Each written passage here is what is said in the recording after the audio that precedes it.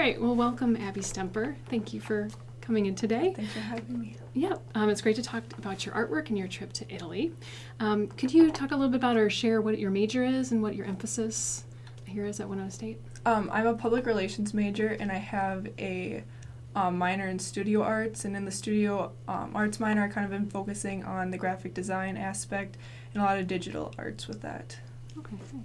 So you went to Italy. How did your travel experience, impact you?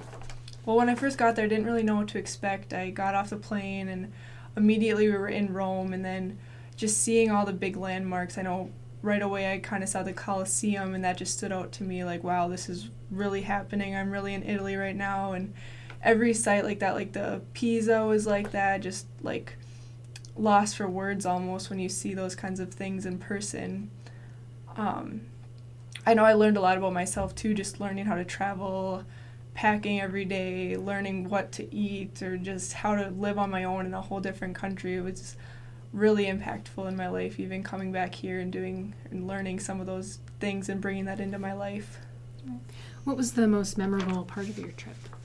I'd say my favorite place was Cinque Terre, so probably the most memorable was just going to all the 5 regions of that, getting to explore it, staying in one of the hostels that looked like all the other cool, colorful buildings. That was a pretty cool experience, and also just trying all the food. That was really,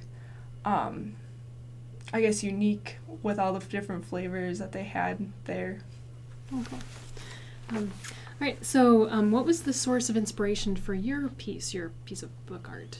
So mine, I wanted to set it up like a coloring book, and I wanted to go that way because during the trip, there was some hardships and there was some really high points, but no matter what the day was, we had to find the color and brighten their days no matter what.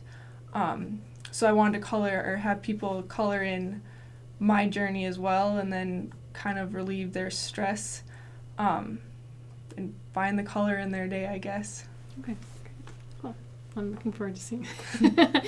So what do you think, you explained a little bit of this, what your audience will take away from your I hope that they can just go sit down, color in it a little bit if they're having a hard time with the professor, if something's bugging them in the day, if they're hungry, if they just need a little inspiration, a little boost in their day just to go and relax and indulge in the pictures and color a bit.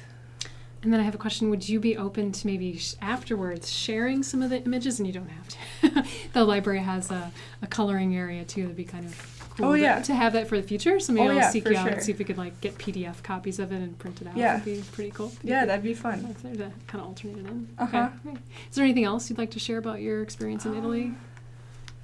I don't think so. It was just a really cool experience, and if I had to do it again, I would, and I'm excited to travel the world someday. It inspired Any other places you're inspired to go? Oh boy, I just like Europe in general, I guess, but I'm open to anywhere in the world. Okay. Well, great. Well, thank you for sharing a bit about your art and your experience. Thank you. Thanks.